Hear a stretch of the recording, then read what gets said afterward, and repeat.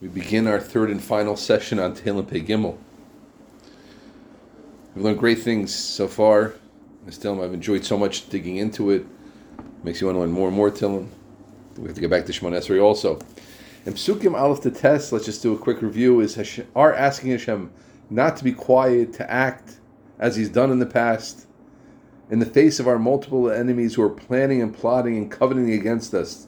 And we delineate all of those different enemies. As we said, there's 10. They're the heads of the enemies, Esav and Yishmael. They're those who just come along, Gam, Asher Nilva Imam.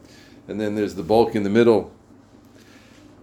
And Yud, until Yud Ches, is us praying with historical references for what should happen to them, and their surprising and shocking reaction, as we'll learn about right now. Let's begin and jump in at Pasuk Yud. Aselahem Kamidyan, Kesisra Kiyavin Benachal Kishon. So these are the historical references. Hashem, as we said in Al Damilach, you've been with us and you've been successful before. Of course, help us be successful again. Kamidyan was Aidei Gidon, was the warrior. Kesisra Aidei Barak, that's where Shiras Dvorah was. Those are for different historical references. Kiyavin Benachal Kishon. It's interesting to know what's unique about Nachal Kishon, why we would specifically refer to that. Nishbedu be'ein dor. They were destroyed at a place called Ein Dor. Again, you see the idea of getting to a specific place. Haydomen la'adama. They became dung. Domen is dung. The Art Scroll translates la'adama, to the earth. Shisemo nidivemo. Place, like a lesson of Sheis. Sheis li zer acher. Sheis means the place. Make, place. Nidivemo milashon nadiv. Nadiv Amo, they're nobles. Ka'orev ukuzev ukuzevach ukutzalmuna. Kol nesichemo, all of their princes. Those are specific princes of the nations that had been destroyed in these earlier battles that we're referencing. Orev and Zev, Zevach, Tzalmuna. Obviously, there's some deep meaning in each one of those. These were Midianite rulers defeated by Gidon.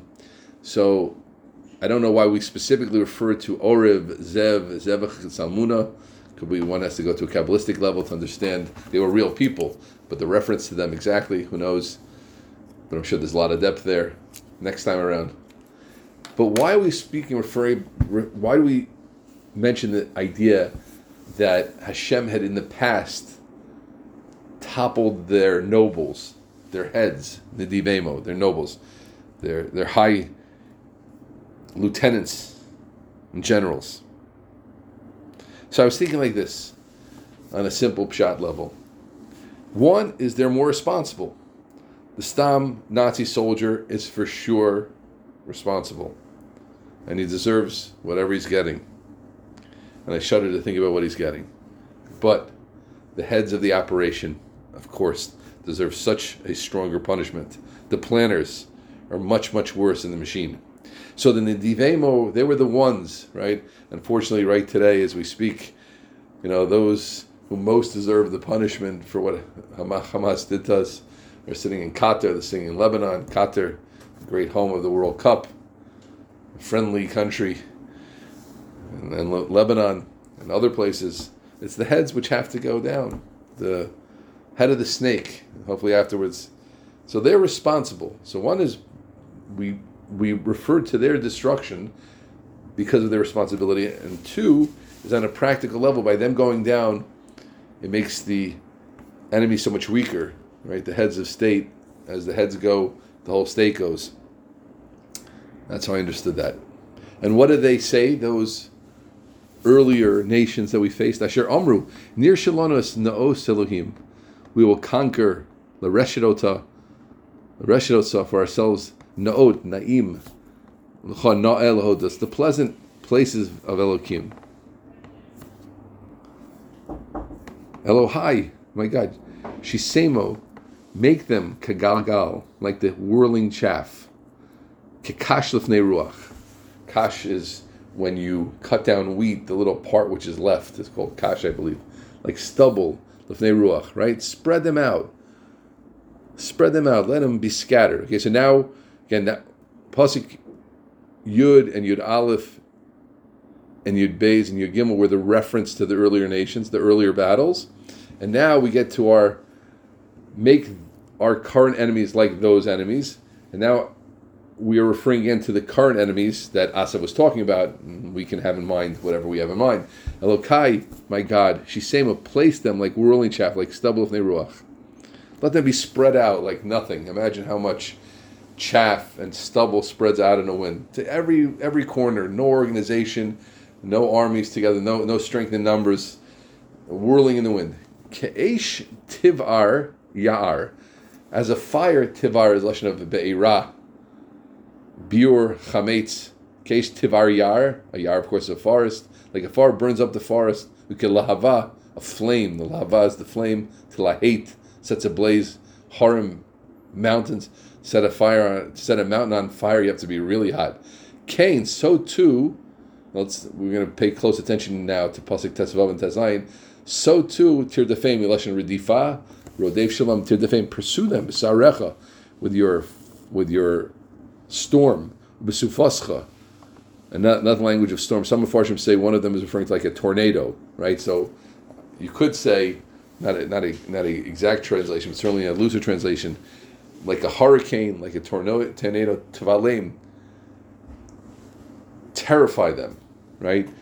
So I noticed a very interesting thing. We don't say to put them on fire, whatever that reference would mean exactly.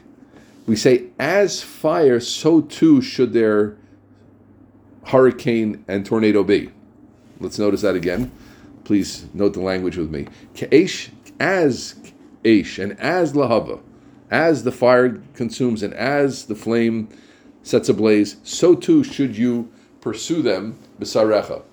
So, what does that look like? We're saying they should meet God's fury in the hurricane and tornado form. Again, now we don't necessarily per se mean that itself is a metaphor. We don't mean God sent hurricanes and tornadoes on them. That's not the idea.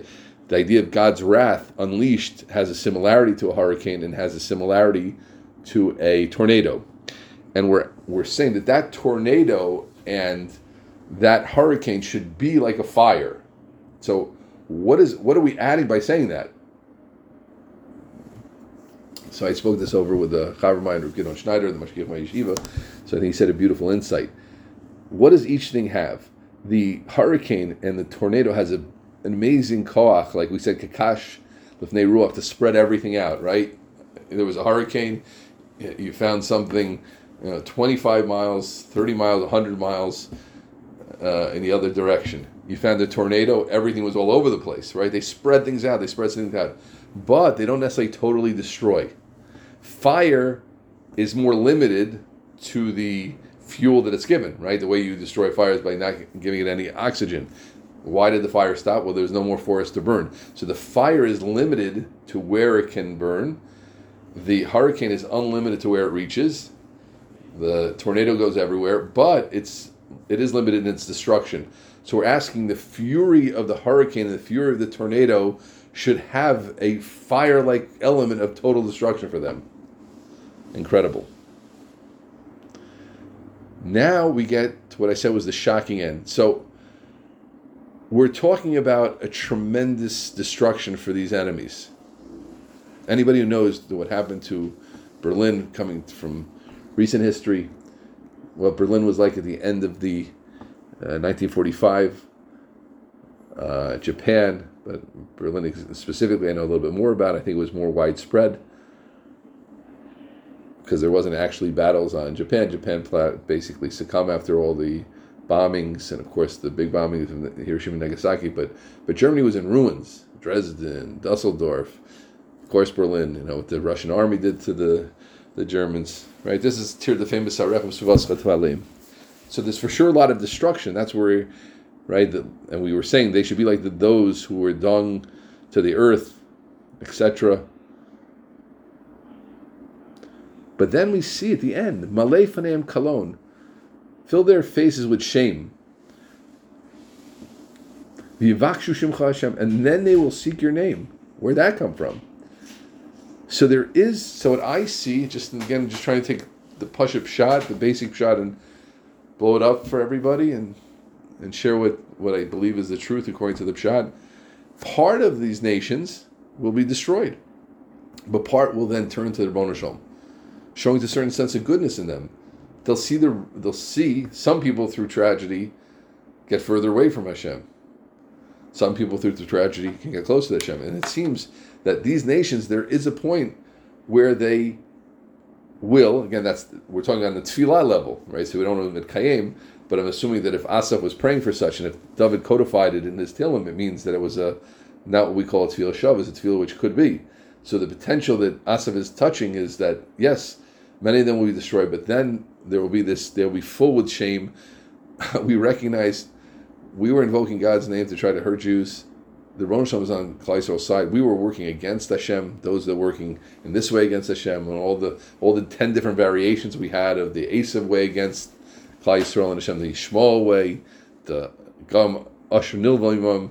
So there's going to be this international kind of recognition, and they'll be full faced with shame, and then they will turn to God.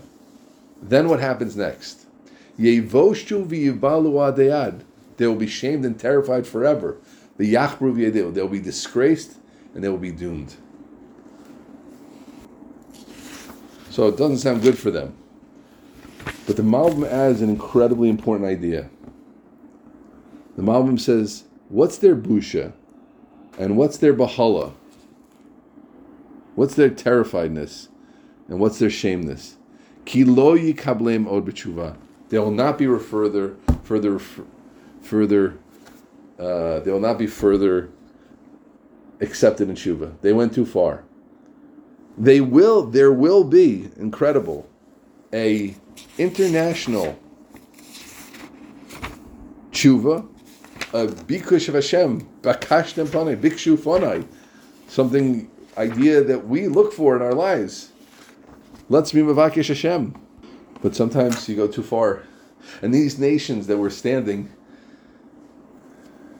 the tefillah for them, these nations that were standing in this period, these 10 nations that were standing against Hashem, and those who stand, you go too far and there's no chance anymore. It's incredible. It's an incredible, shocking end to the story. And that's their embarrassment. Now with that in mind, let's see the very last pasuk. V'yedu ki atah shimcha Hashem levadecha. And they will know that you, whose name is God, are alone. Elyon al kol haaretz, who is most high on all of the land. Now, it doesn't sound in Pshuto Shel Mikra that idea is from their destruction. The destruction that they suffered got them to the point of Malei Paneim Kalon, Yivakshu Shimcha Hashem, and that B'tzar Lehem, U'Mitzaucha Kol HaTlos Ha'ela. Then they turn to the Rebbeinu Shalom.